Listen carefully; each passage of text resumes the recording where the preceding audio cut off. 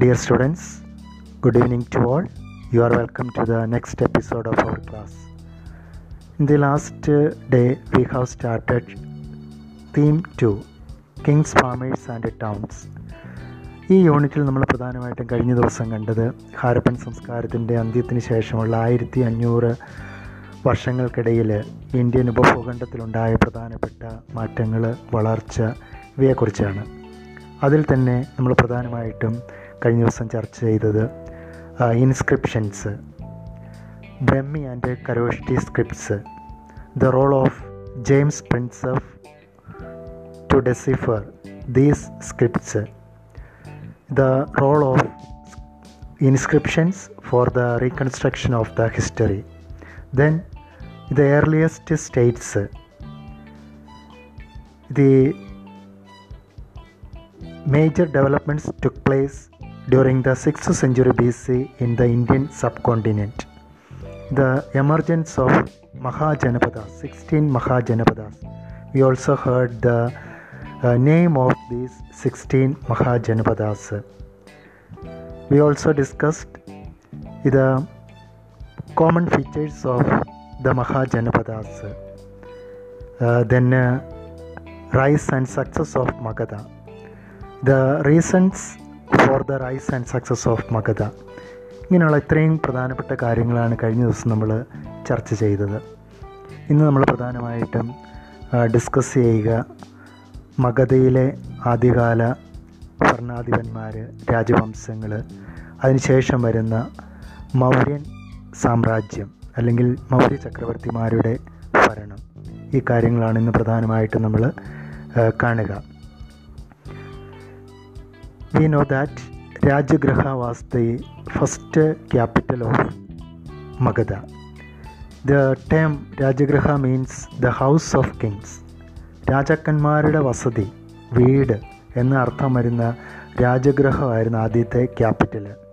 Then their capital was shifted to Pataliputra. It is the present day Patna. അപ്പോൾ ഇന്നത്തെ പാറ്റ്ന ആണ് പാടലിപുത്രം. അപ്പോൾ ആദ്യം രാജഗൃഹമായിരുന്നു, പിന്നീട് അവരുടെ ക്യാപിറ്റൽ അവർ പാടലിപുത്രത്തിലേക്ക് ഷിഫ്റ്റ് ചെയ്തു. Bimbisara was the first prominent ruler of Magadha. He was murdered and succeeded by his son Ajatashatru. അപ്പോൾ ആദ്യത്തെ ഭരണാധികാരി എന്ന് പറയുന്ന ബിംബിസാരനാണ്. അദ്ദേഹം സുശക്തമായൊരു രാജ്യം സൃഷ്ടിക്കുവാനായിട്ട് അദ്ദേഹത്തിന് സാധിച്ചു.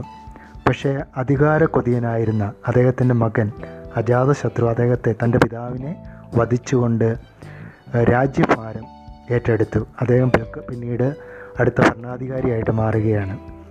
But the followers of Ajatashatru were weak and inefficient, so they were overthrown by a new ruling family or dynasty named Nandas under the leadership of Mahapadmananda.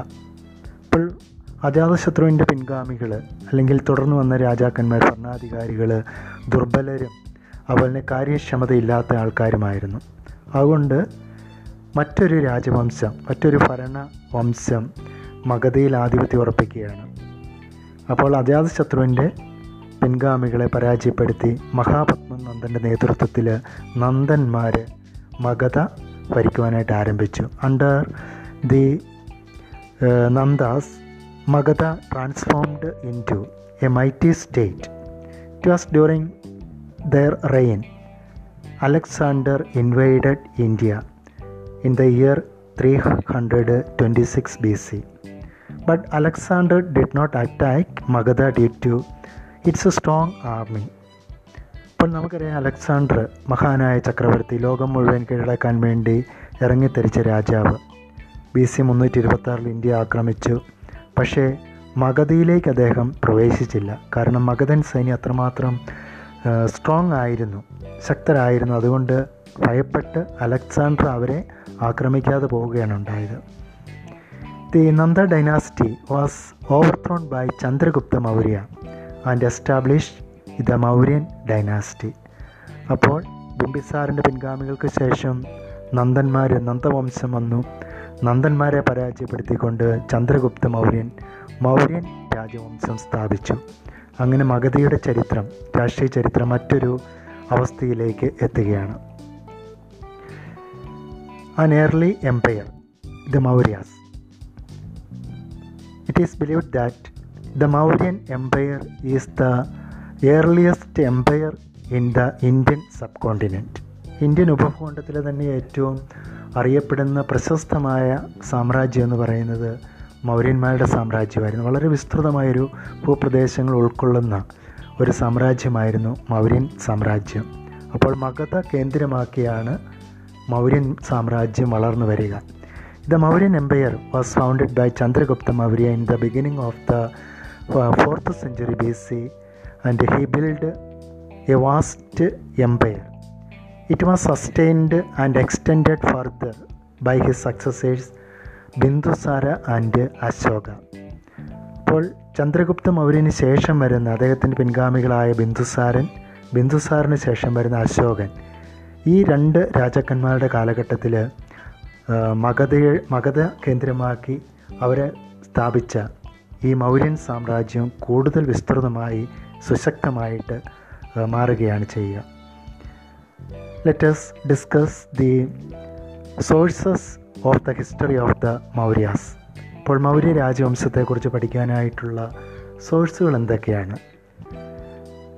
These sources include both literary and archaeological sources. ധാരാളം എഴുതപ്പെട്ട ലിഖിതങ്ങൾ, രേഖകൾ ലഭ്യമായൊരു കാലഘട്ടമാണിത്. അപ്പോൾ സാഹിത്യപരമായിട്ടുള്ള ഉറവിടങ്ങളുണ്ട്, archaeological sources ഉണ്ട്. ഇതിനെല്ലാം വിശകലനം ചെയ്തുകൊണ്ടാണ് നമുക്ക് മൗര്യ സാമ്രാജ്യത്തെക്കുറിച്ചുള്ള ചരിത്രം മനസ്സിലാക്കാനായിട്ട് സാധിക്കുക. ഇത് literary sources include Indica of Megasthenes, ഇത് Arthashastra of Kautilya, then Mudrarakshasa of Vishakhadatta, then Buddhist, Jaina and Puranic literature. ഇത്രയും കാര്യങ്ങളാണ് പ്രധാനമായിട്ടും സാഹിത്യപരമായിട്ടുള്ള സോഴ്സുകളിൽ ഉൾപ്പെടുക. പ്രത്യേകിച്ചും മെഗസ്തനീസ് ഇൻഡിക്ക, അദ്ദേഹം ഇന്ത്യയിലെ ഗ്രീക്ക് അംബാസഡറായിരുന്നു, ഫോറിനറാണ്. ഗ്രീക്ക് അംബാസഡറായിട്ട് ഇന്ത്യയിലെത്തിയ വ്യക്തിയാണ് മെഗസ്തനീസ്. അദ്ദേഹത്തിൻ്റെ ഇന്ത്യയെക്കുറിച്ചുള്ള ഗ്രന്ഥമാണ് ഇൻഡിക്ക. അപ്പോൾ മൗര്യ സാമ്രാജ്യത്തെക്കുറിച്ച് ഒത്തിരിയേറെ വിലപ്പെട്ട അറിവുകൾ തരുന്ന ഒരു സാഹിത്യകൃതിയാണ്, അല്ലെങ്കിൽ ഒരു ഗ്രന്ഥമാണ് ഇൻഡിക്ക. ദെൻ കൗഡില്യാസ് അർത്ഥശാസ്ത്ര, മൗര്യൻ സാമ്രാജ്യത്തിൻ്റെ രാഷ്ട്രീയപരമായ നയങ്ങൾ രൂപീകരിച്ച വ്യക്തിയാണ് കൗഡില്യൻ, അല്ലെങ്കിൽ അദ്ദേഹത്തിന് ചാണക്യൻ എന്ന പേരുണ്ട്. അപ്പോൾ അദ്ദേഹത്തിൻ്റെ വളരെ പ്രശസ്തമായൊരു കൃതിയാണ് അർത്ഥശാസ്ത്രം. ദെൻ അക്കാലഘട്ടത്തിലെ ഒരു സാഹിത്യകൃതിയാണ് വിശാഖദത്തൻ്റെ മുദ്ര രാക്ഷസ. ദെൻ ബുദ്ധ ജൈന ഗ്രന്ഥങ്ങൾ, പുരാണ സാഹിത്യകൃതികൾ, ഇതെല്ലാം ഉൾപ്പെടുന്നതാണ് ലിറ്റററി സോഴ്സസ് എന്ന് പറയുക. Then archaeological sources include sculptures, coins and inscriptions. There is a detailed description about Ashoka, the rule of Ashoka in the Mauryan dynasty, Mauryan empire. Mauryan സാമ്രാജ്യത്തിൽ അശോകൻ്റെ ഭരണം and his policy of dhamma. കഴിഞ്ഞ ദിവസം ഞാൻ നിങ്ങളോട് പറഞ്ഞു, ആ കാലഘട്ടത്തിൽ ബ്രഹ്മി കരോഷ്ടി സ്ക്രിപ്റ്റുകളിൽ ആർ അല്ലെങ്കിൽ റാ ശബ്ദം ഉണ്ടായിരുന്നില്ല. അതുകൊണ്ടാണ് ധമ്മ എന്ന് പുസ്തകങ്ങളിലേക്ക് കാണുക. ശരിക്കും നമ്മളത് പറഞ്ഞാൽ ധർമ്മ എന്ന് വേണമെങ്കിൽ പറയാം, ധർമ്മം. Ashoka was the most famous and greatest of the Mauryan kings. The most important event of his reign was the war with Kalinga in 261 BC. നമ്മളിതെല്ലാം ചെറിയ ക്ലാസ്സുകളിൽ കേട്ടിട്ടുള്ളതാണ് കലിംഗ യുദ്ധത്തെക്കുറിച്ച്. അപ്പോൾ മൗര്യൻ സാമ്രാജ്യത്തിലെ, മൗര്യ വംശത്തിലെ ഏറ്റവും പ്രഗത്ഭനായ ചക്രവർത്തിയാണ് Ashoka the great. The most important event of his reign was the Kalinga War in the year 261 BC. It was a turning point in his life. The sufferings of the common people caused Ashoka much grief and sorrow. എല്ലാ തരത്തിലുള്ള ആൾക്കാർക്ക് ഈ യുദ്ധം വലിയ കെടുതിയായിട്ട് ഭവിച്ചു. മഗധ പോലെ തന്നെ ഒരു ചെറിയ ജനപദമായിരുന്നു, സമീപ ജനപദമായിരുന്നു കലിംഗ. ഈ കലിംഗ അശോകൻ 261 ആക്രമിച്ചു, അതിനെ തോൽപ്പിച്ച് പരാജയപ്പെടുത്തി. ഒട്ടനവധി ആൾക്കാർ, ആയിരക്കണക്കിന് ആൾക്കാർ ഈ യുദ്ധത്തിൽ കൊല്ലപ്പെട്ടു. ഇതെല്ലാം കണ്ട അശോകൻ പെട്ടെന്ന് അദ്ദേഹത്തിന് മനസ്സിനൊരു ചേഞ്ച് വരികയാണ്. The sufferings of the common people caused Ashoka much grief and sorrows. So he abandoned the policy of conquest and adopted the policy of Dhamma. അപ്പോൾ ഈ യുദ്ധക്കെടുതികൾ കണ്ട അശോകൻ എന്ത് ചെയ്തു? അദ്ദേഹം പിന്നീട് ഭാവിയിൽ താൻ ഒരു ആക്രമണം നടത്തില്ല, ഒരു രാജ്യങ്ങളെ ആക്രമിക്കില്ല എന്ന് അദ്ദേഹം തീരുമാനിച്ചു. അതുപോലെ തന്നെ ധർമ്മം എന്നുള്ളത് അദ്ദേഹത്തിൻ്റെ നയമായിട്ട് അദ്ദേഹം സ്വീകരിക്കുകയാണ്. And also he became a follower of Buddhism. He adopted Buddhism. He himself converted to Buddhism and then he spent his life for spreading the teachings of Buddha within the country and beyond the frontiers of the country. അപ്പോൾ പിന്നീട് അദ്ദേഹം സ്വീകരിച്ചതാണ് ബുദ്ധമതം. അദ്ദേഹം സ്വീകരിച്ചു. ബുദ്ധമത തത്വങ്ങളെ അദ്ദേഹം ആകൃഷ്ടനായി, അദ്ദേഹം ബുദ്ധമതം സ്വീകരിച്ചു. പിന്നീട് അദ്ദേഹം തൻ്റെ ജീവിതം ബുദ്ധമത പ്രചരണത്തിനായിട്ട്, അല്ലെങ്കിൽ ധർമ്മം എന്ന ആശയത്തിൻ്റെ പ്രചരണത്തിനായിട്ട് അദ്ദേഹം മാറ്റുകയാണ് ചെയ്യുക.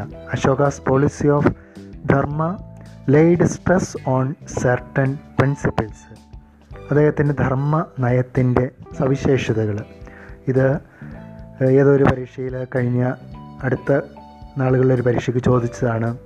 ഇത് Ashoka's policy of dharma principles, Ashoka's policy of dharma and its features. അപ്പോൾ അശോകൻ്റെ ധർമ്മ നയത്തിൻ്റെ സവിശേഷതകൾ വളരെ പ്രധാനപ്പെട്ട ഒരു കാര്യമാണ്. The following are its principles, features: respect and obedience to parents, teachers and elders. നമുക്കറിയാം, മാതാപിതാക്കൾ, അധ്യാപകർ, മുതിർന്നവരെ അനുസരിക്കുകയും അവരെ ബഹുമാനിക്കുകയും ചെയ്യുക. Respect and obedience. Then generosity towards Brahmanas, ascetics and the poor. ബ്രാഹ്മണരോടും അതുപോലെ തന്നെ താപസന്മാരോട്, സന്യാസിമാരോട്, ദരിദ്രരോട് അനുകമ്പ കാണിക്കുക, ജനറോസിറ്റി കാണിക്കുക. Treating slaves and servants kindly. അതുപോലെ തന്നെ അടിമകൾ, തൊഴിലാളികൾ, പാവങ്ങൾ, ഏറ്റവും താഴേക്കിടയിലുള്ള ആൾക്കാരോട് വളരെ ദയാപൂർവം പെരുമാറുക. Respect for religions and traditions of others. പലപ്പോഴും വളരെ പ്രസക്തമായൊരു ചിന്തയാണിത്. മറ്റു മതങ്ങളോടും മറ്റു പാരമ്പര്യങ്ങളോടും റെസ്പെക്റ്റ് കാണിക്കുക. Abstinence from killing or injury of living beings. That means ahimsa സിദ്ധാന്തം, തത്വം. അതായത് ഒന്നിനെയും കൊല്ലാതിരിക്കുക, ഒന്നിനെയും മുറിവേൽപ്പിക്കാതിരിക്കുക. Maintenance of truthfulness, morality and purity. ഓരോ മനുഷ്യന് വ്യക്തിപരമായിട്ട് സ്വീകരിക്കേണ്ട ചില ഗുണങ്ങളാണ് സത്യസന്ധനായിരിക്കുക, ധാർമ്മികത, മൊറാലിറ്റി കീപ്പ് ചെയ്യുക, ദെൻ പ്യൂരിറ്റി, വിശുദ്ധി പാലിക്കുക. ഇങ്ങനെ ഇത്രയും കാര്യങ്ങളാണ് അശോകൻ്റെ ധർമ്മം എന്ന തത്വത്തിൻ്റെ സവിശേഷതകൾ, അല്ലെങ്കിൽ അദ്ദേഹം പഠിപ്പിച്ച കാര്യങ്ങൾ.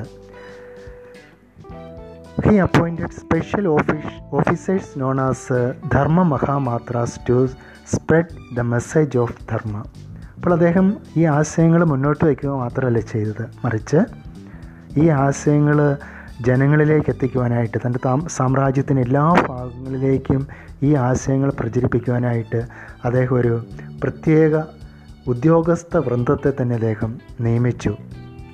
ധർമ്മ മഹാമാത്രന്മാർ എന്നാണ് അവർ അറിയപ്പെട്ടിരുന്നത്. He appointed special officers known as Dharma Mahamatras to spread the message of Dharma. The next prominent topic is the administration in the Mauryan Empire. Maurya സാമ്രാജ്യത്തിലെ ഭരണ സംവിധാനം, ഭരണ വ്യവസ്ഥിതികൾ. ഒരുപക്ഷെ മൗര്യ സാമ്രാജ്യത്തിൽ മൗര്യ ചക്രവർത്തിമാർ പിന്തുടർന്നിരുന്ന ഭരണ സംവിധാനത്തിൻ്റെ പല സവിശേഷതകളും ഇന്ന് നമുക്ക് കാണുവാനായിട്ട് സാധിക്കും. പ്രത്യേകിച്ചും രാജ്യത്തെ ഇന്നത്തെ നമ്മുടെ രാജ്യത്തെ പല സ്റ്റേറ്റുകളായിട്ട് ജില്ലകളായിട്ട് ഒക്കെ തിരിച്ചിരിക്കുന്ന ഭരണ സംവിധാനം മൗര്യന്മാരാണ് ആദ്യമായിട്ട് ഇന്ത്യയിൽ നടപ്പിലാക്കിയത്. The Mauryans organized an elaborate system of administration. The Mauryan Empire was excessively large and extensive. There were 5 major political centers in the empire. The capital, Padaliputra. The first capital was Rajagriha.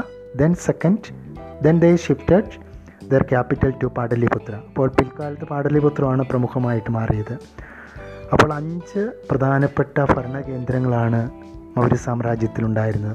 അതിൽ ആദ്യത്തെ പ്രധാനമായിട്ടും സാമ്രാജ്യത്തിൻ്റെ പൊതു തലസ്ഥാനം capital Pataliputra. Then there were 4 other political centers in the Mauryan Empire. They were Takshashila, നമ്മൾ തക്ഷശില എന്ന് പറയാറുണ്ട് മലയാളത്തിൽ. തക്ഷശീല, ഉജ്ജയിനി, തൊസാലി ആൻഡ് സുവർണഗിരി. ഇങ്ങനെ 5 political centres. Capital city Pataliputra, then Takshashila, Ujjayini, Tosali and Suvarnagiri. അപ്പോൾ വളരെ സുശക്തമായൊരു ഭരണ സംവിധാനം. They organised an elaborate system of administration. Then the administration of the Mauryas was highly centralized. The king was the supreme authority and he exercised executive, military and judicial powers. അധികാര കേന്ദ്രീകരണം അവരുടെ ഒരു സവിശേഷതയായിരുന്നു. The administration of the Mauryas was highly centralized. അധികാര വികേന്ദ്രീകരണമല്ല, മറിച്ച് അധികാര കേന്ദ്രീകരണമായിരുന്നു അവരുടെ ഒരു നയം. അതായത് രാജാവ് എല്ലാ അധികാരങ്ങളുടെയും ഉടയവനായിരുന്നു. സൈനികമായിട്ട്, ഭരണനിർവഹണപരമായിട്ട്, അതുപോലെ തന്നെ നീതിന്യായപരമായിട്ടുള്ള എല്ലാ അധികാരങ്ങളും രാജാവിൽ കോൺസെൻട്രേറ്റ് ചെയ്തുകൊണ്ടുള്ളൊരു ഭരണമായിരുന്നിത്. അതുകൊണ്ടാണ് അതിനെ സെൻട്രലൈസ്ഡ് സിസ്റ്റം ഓഫ് അഡ്മിനിസ്ട്രേഷൻ എന്ന് പറയുക. The king was the supreme authority and he enjoyed executive, military and judicial powers. എല്ലാ അധികാരങ്ങളും രാജാവിലാണ് പ്രധാനമായിട്ടും കേന്ദ്രീകരിച്ചിരുന്നത്. പക്ഷേ രാജാവ് തന്നെ ഈ അധികാരങ്ങളെല്ലാം വിനിയോഗിച്ചിരുന്നു നമ്മൾ അർത്ഥമാക്കരുത്. മറിച്ച് അദ്ദേഹത്തിൻ്റെ നിർദ്ദേശപ്രകാരം അദ്ദേഹത്തിന് കീഴിലുള്ള ഉദ്യോഗസ്ഥന്മാർ പലപ്പോഴും ഈ ഉത്തരവാദിത്തങ്ങൾ നിർവഹിക്കുവാനായിട്ട് രാജാവിനെ, ചക്രവർത്തിയെ സഹായിച്ചിരുന്നു. Then next feature of the Mauryan administration was the king was assisted by a council of ministers called മന്ത്രി പരിഷത്ത്. മന്ത്രി പരിഷത്ത് എന്ന് പറയുന്ന ഒരു മന്ത്രിസഭ രാജാവിനെ ഭരണകാര്യങ്ങളിൽ സഹായിക്കാനായിട്ടുണ്ടായിരുന്നു, Mantri Parishad. Then Mauryas organised an elaborate bureaucracy to run the administration. അപ്പം മന്ത്രിമാർ മാത്രമല്ല, അതിൻ്റെയും താഴെ ഉദ്യോഗസ്ഥന്മാരുടെ ഒരു വലിയ നിര തന്നെ, വൃന്ദം തന്നെ ഉണ്ടായിരുന്നു, bureaucracy. Then a well-developed espionage system was maintained by the Mauryas. Espionage system എന്ന് പറയുന്നത് സ്പൈ വർക്കാണ്, സ്പൈസ്, അതായത് ചാരന്മാർ. രാജ്യത്തിൻ്റെ സുരക്ഷയ്ക്ക് വേണ്ടി, അതുപോലെ തന്നെ മറ്റ് രാജ്യങ്ങളിൽ നിന്നും അല്ലെ മറ്റ് പ്രദേശങ്ങളിൽ നിന്നും മൗര്യ ചക്രവർത്തിമാർക്കെതിരെ ഉണ്ടാകുന്ന ഏതെങ്കിലും തരത്തിലുള്ള നീക്കങ്ങളെ മുൻകൂട്ടി അറിഞ്ഞ് രാജാവിനെ അറിയിക്കുക, എങ്ങനെയുള്ള ചാരപ്പണി ചെയ്തിരുന്ന എസ്പിയോണേജ് സിസ്റ്റം ഈ മൗര്യ സാമ്രാജ്യത്തിൽ ശക്തമായിട്ട് ഉണ്ടായിരുന്നു. ഇങ്ങനെ പ്രധാനമായിട്ടും 4 സവിശേഷതകൾ. വൺസ് അഗെയിൻ, ഇത് Mauryan administration. The administration of the Mauryas was highly centralised and the king was the supreme authority. He enjoyed executive, military and judicial powers.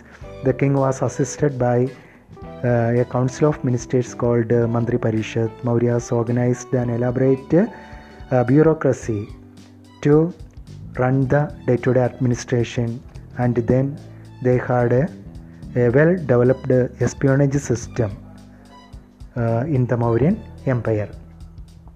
Then next, the provincial and local administration in the Mauryan Empire. Maurya സാമ്രാജ്യത്തിലെ പ്രവിശ്യ ഭരണം, അതുപോലെ തന്നെ പ്രാദേശിക ഭരണ സംവിധാനങ്ങൾ എങ്ങനെയായിരുന്നു നമുക്ക് നോക്കാം. The empire was divided into 4 provinces and each province was placed under a governor or viceroy. പലപ്പോഴും വൈസ്രോയി അല്ലെങ്കിൽ ഗവർണർ രാജകുമാരന്മാരായിരുന്നു. അപ്പോൾ സാമ്രാജ്യത്തെ for the administrative convenience. The empire was divided into 4 provinces or 4 states. Each province or state was placed under a governor. അപ്പോൾ governor അല്ലെങ്കിൽ viceroy, രാജാവിൻ്റെ പ്രതിനിധി എന്ന പേരിൽ ഒരു ഭരണാധികാരി ഓരോ പ്രവിശ്യയിലും ഉണ്ടായിരുന്നു. 4 പ്രവിശ്യകളാണ്. 4 provinces were there in the Mauryan Empire. The provinces were divided into several districts. The administrative head of the district was known as സ്ഥാനികന്മാർ എന്നറിയപ്പെടുന്ന ഒരു ഉദ്യോഗസ്ഥൻ്റെ കീഴിലാണ് ഓരോ ജില്ലകളെയും ക്രമീകരിച്ചിരുന്നത്. അപ്പോൾ ഓരോ പ്രവിശ്യയും ഓരോ ജില്ലകളായിട്ട് തിരിച്ചിരുന്നതാണ് നമ്മൾ ഇന്ന് കാണുന്ന അതേ രീതിയിലുള്ളൊരു വിഭജനമാണിത്. Then each district were again subdivided into small units known as villages. It is the smallest administrative unit in the Mauryan Empire. The administrative head of the village was called Gramika. അപ്പോൾ ഗ്രാമത്തിൻ്റെ തലവനെ ഭരണ സൗകര്യത്തിനായിട്ട് ജില്ലകളെ വീണ്ടും ഗ്രാമങ്ങളായിട്ട് തിരിച്ചു. ഗ്രാമത്തിൻ്റെ ഭരണത്തലവനെ ഗ്രാമികൻ എന്ന പേരിലാണ് അറിയപ്പെട്ടിരുന്നത്.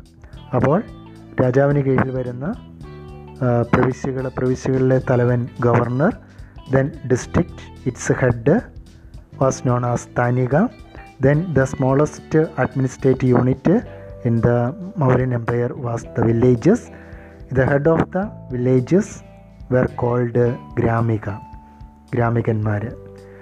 Separate arrangements were made for the administration of cities and towns, big cities and towns. വലിയ പട്ടണങ്ങൾക്ക് പ്രത്യേക ഭരണ സംവിധാനം. ഇന്ന് നമ്മൾ കാണുന്ന മുനിസിപ്പാലിറ്റികൾ അല്ലെങ്കിൽ കോർപ്പറേഷൻ എന്ന് പറയുന്ന ആ ഒരു അർത്ഥത്തിലേക്ക് നമ്മളിത് എടുത്താൽ മതി. അപ്പോൾ നഗരങ്ങളുടെ ഭരണത്തിന്, പ്രത്യേകിച്ചും പാടലിപുത്രം എന്ന തലസ്ഥാന നഗരത്തിന് വേണ്ടി ഒരു പ്രത്യേക കൗൺസിൽ അവർ രൂപീകരിച്ചിരുന്നു. ഇത് administration of the city of Pataliputra was looked after by a council consisting of 30 members. This council was divided into 6 committees of 5 members each. അപ്പോൾ 30 പേരടങ്ങുന്ന ഒരു കൗൺസിലാണ് പാടലിപുത്ര എന്ന തലസ്ഥാന നഗരിയുടെ ഭരണ കാര്യങ്ങൾ നോക്കി നടത്തിയിരുന്നത്. ഈ 30 പേരെ തന്നെ 5 പേരടങ്ങുന്ന 6 സമിതികളായിട്ട് തിരിച്ചു. This council was divided into 6 committees. Each committee contained 5 members. They were provided with separate functions like sanitation, foreign affairs, registration of births and deaths, regulation of weights and measures, inspection of manufactured goods, collection of taxes on the goods sold. അപ്പോൾ ഇത്തരത്തിൽ 5 പേരടങ്ങുന്ന 6 കമ്മിറ്റികളായിട്ട് ഈ 30 അംഗ കൗൺസിലിനെ തിരിച്ചിരുന്നു. ആ ഓരോ കമ്മിറ്റിക്കും ഓരോ പ്രത്യേക വകുപ്പിൻ്റെ ചുമതല ഏൽപ്പിച്ചു കൊടുത്തു. ഉദാഹരണമായിട്ട് ഒരു കമ്മിറ്റിക്ക് സാനിറ്റേഷന് ചുമതല കൊടുത്തു. Then the next committee looked after foreign affairs and the third committee looked after registration of births and deaths and the fourth committee handled regulation of weights and measures and the next committee made inspection of manufactured goods. അതായത് ഉൽപ്പന്നങ്ങളുടെ ഗുണനിലവാരങ്ങളൊക്കെ പരിശോധിക്കുന്ന committee. And the last committee handled collection of taxes on goods sold. വിൽക്കാനുള്ള സാധനങ്ങളുടെ മേലുള്ള നികുതി എത്രയാണ് എന്ന് ചുമത്തിയിരുന്നത് അവസാനത്തെ കമ്മിറ്റിയാണ്. ഇങ്ങനെ 6 കമ്മിറ്റികളാണ് ഈ പാടലിപുത്രം എന്ന ആ തലസ്ഥാന നഗരിയിലെ കാര്യങ്ങൾ നോക്കി നടത്തിയിരുന്നത്. Then the military administration. The army was an important means for ensuring the stability of the empire and protecting the people. നമുക്കറിയാം, ഒരു രാജ്യത്തിൻ്റെ ഏറ്റവും പ്രധാനപ്പെട്ട ഒരു ഘടകമാണ് അതിൻ്റെ മിലിറ്ററി ഫോഴ്സ് എന്ന് പറയുന്നത്. അപ്പോൾ സൈന്യം, സുശക്തമായൊരു സൈന്യം മൗര്യന്മാർക്കുണ്ടായിരുന്നു. The Mauryan military system had 6 wings. 4 പ്രധാനപ്പെട്ട ഘടകങ്ങളാണ് മൗര്യന്മാരുടെ സൈന്യത്തിനുണ്ടായിരുന്നത്. ഇത് ആർമി, ദെൻ ഇത് cavalry, the elephants, the chariots, the navy and the transport. ഇങ്ങനെ ഏതാണ്ട് 6 യൂണിറ്റുകളായിട്ട്, വിങ്ങുകളായിട്ട് ഈ സൈന്യത്തെ തിരിച്ചു. കലാൾ സൈന്യം, ദെൻ കവൽറി കുതിരപ്പട, എലഫൻസ് ആനപ്പട, ദെൻ ചാരിയറ്റ്സ് തേരുകൾ, ദ നേവി നാവികസേന, ദെൻ ദ ട്രാൻസ്പോർട്ട് അതായത് ഗതാഗതം, ഓരോ സൈനിക വിഭാഗത്തിന് ആവശ്യമായിട്ടുള്ള ഗതാഗത സംവിധാനങ്ങൾ ഒരുക്കുക. അപ്പോൾ ഇങ്ങനെ 6 യൂണിറ്റുകളായിട്ട്, വിങ്ങുകളായിട്ട് മൗര്യൻ സൈന്യത്തെ തിരിച്ചിരുന്നു. മൗര്യൻസിൻ്റെ മിലിറ്ററി അഡ്മിനിസ്ട്രേഷൻ്റെ ഒരു സവിശേഷതയാണ് ഇത്. ദെൻ നെക്സ്റ്റ്, ജുഡീഷ്യറി, നീതിന്യായ ഭരണം. The king was the supreme authority in the judicial matters. നമ്മൾ ആദ്യം കണ്ടതാണ് ഭരണനിർവഹണം, എക്സിക്യൂട്ടീവ്, മിലിറ്ററി ആൻഡ് ജുഡീഷ്യൽ. ഈ 3 അധികാരങ്ങളും ആത്യന്തികമായിട്ട് രാജാവിലാണ് കേന്ദ്രീകരിച്ചിരുന്നത്. The king was the supreme authority, the highest authority in the judicial matters. He was the highest court of appeal. താഴേക്കടിയിലുള്ള ചെറിയ ചെറിയ കോടതികളൊക്കെ ഉണ്ട്, പക്ഷേ അതിൻ്റെ അപ്പീൽ കോടതി എന്ന് പറയുന്ന ഏറ്റവും മുകളിലുള്ള കോടതി എന്ന് പറയുന്ന രാജാവിൻ്റെ നീതി നിർവഹണ സംവിധാനമായിരുന്നു, കോടതിയായിരുന്നു. Regular courts were established throughout the country to look after civil and criminal cases. താഴേക്കിടയിൽ ഗ്രാമതലത്തിൽ അല്ലെങ്കിൽ ലോക്കൽ ലെവലിൽ ചെറിയ കോടതികളൊക്കെ ഉണ്ടായിരുന്നു. പ്രത്യേകിച്ച് സിവിൽ, ക്രിമിനൽ കേസുകളൊക്കെ അവിടെ കൈകാര്യം ചെയ്തിരുന്നു. അവിടെയൊന്നും പറ്റാത്ത കേസുകളൊക്കെ നേരെ ചെന്നിരുന്നത് രാജാവിൻ്റെ അടുത്താണ്. Punishments were varied according to the nature of the crime. Fines were imposed on minor offences, but death punishment was given for severe crimes. അപ്പോൾ എല്ലാ തരത്തിലുള്ള ശിക്ഷാരീതികളുണ്ടായിരുന്നു. പ്രധാനമായിട്ടും പണിഷ്മെൻ്റ് എന്ന് പറയുന്നത് ഫൈൻ ഈടാക്കുക എന്നുള്ളതായിരുന്നു.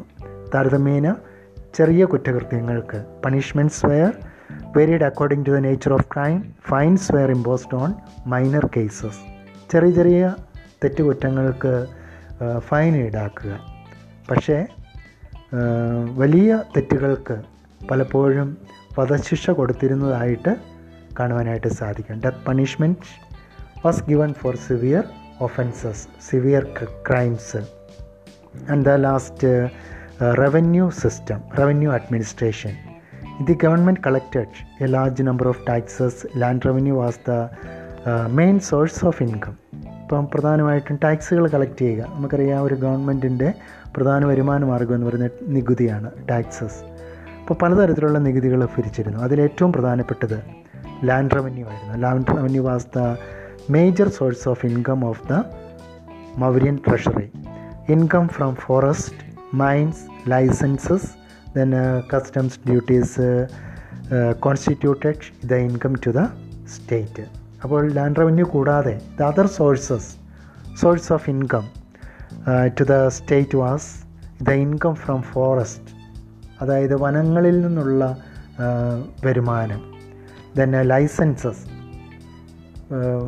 രാജ്യത്തെ ജനങ്ങൾ ഓരോരോ കാര്യങ്ങൾക്കൊക്കെ വേണ്ടിയിട്ട് അവർക്ക് ലൈസൻസ് കൊടുക്കുമ്പോൾ ഒരു ലൈസൻസ് ഫീസ് കളക്ട് ചെയ്തിരുന്നു. ദെൻ കസ്റ്റംസ് ഡ്യൂട്ടീസ്, വിൽപ്പന നികുതി, അല്ലെങ്കിൽ ചരക്കുകളുടെ മേലെ, സാധനങ്ങളുടെ വിപണന വസ്തുക്കളുടെ മേലെ ചുമത്തിയിരുന്ന നികുതി, ഇതെല്ലാം ഉൾപ്പെടുന്നതായിരുന്നു പ്രധാനപ്പെട്ട ഗവൺമെൻറ് വരുമാനം എന്ന് പറയുക.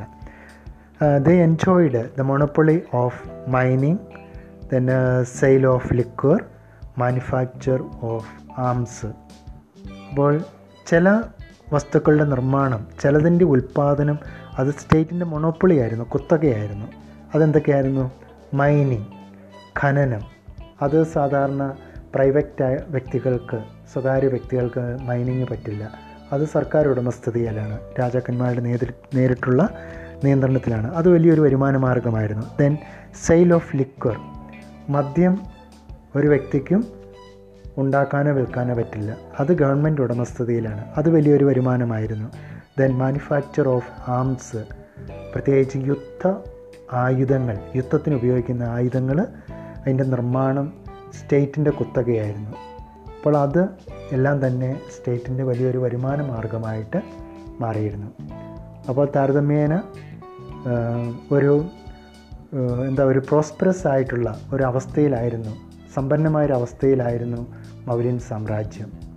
അപ്പോൾ ഇത്രയും കാര്യങ്ങളാണ് പ്രത്യേകിച്ചും മൗര്യ ചക്രവർത്തിമാരുടെ ഭരണ സവിശേഷതകൾ, അല്ലെ മൗര്യ സാമ്രാജ്യത്തിൽ മൗര്യ ചക്രവർത്തിമാർ ഏർപ്പെടുത്തിയ ഭരണ സംവിധാനം ഇപ്രകാരമായിരുന്നു.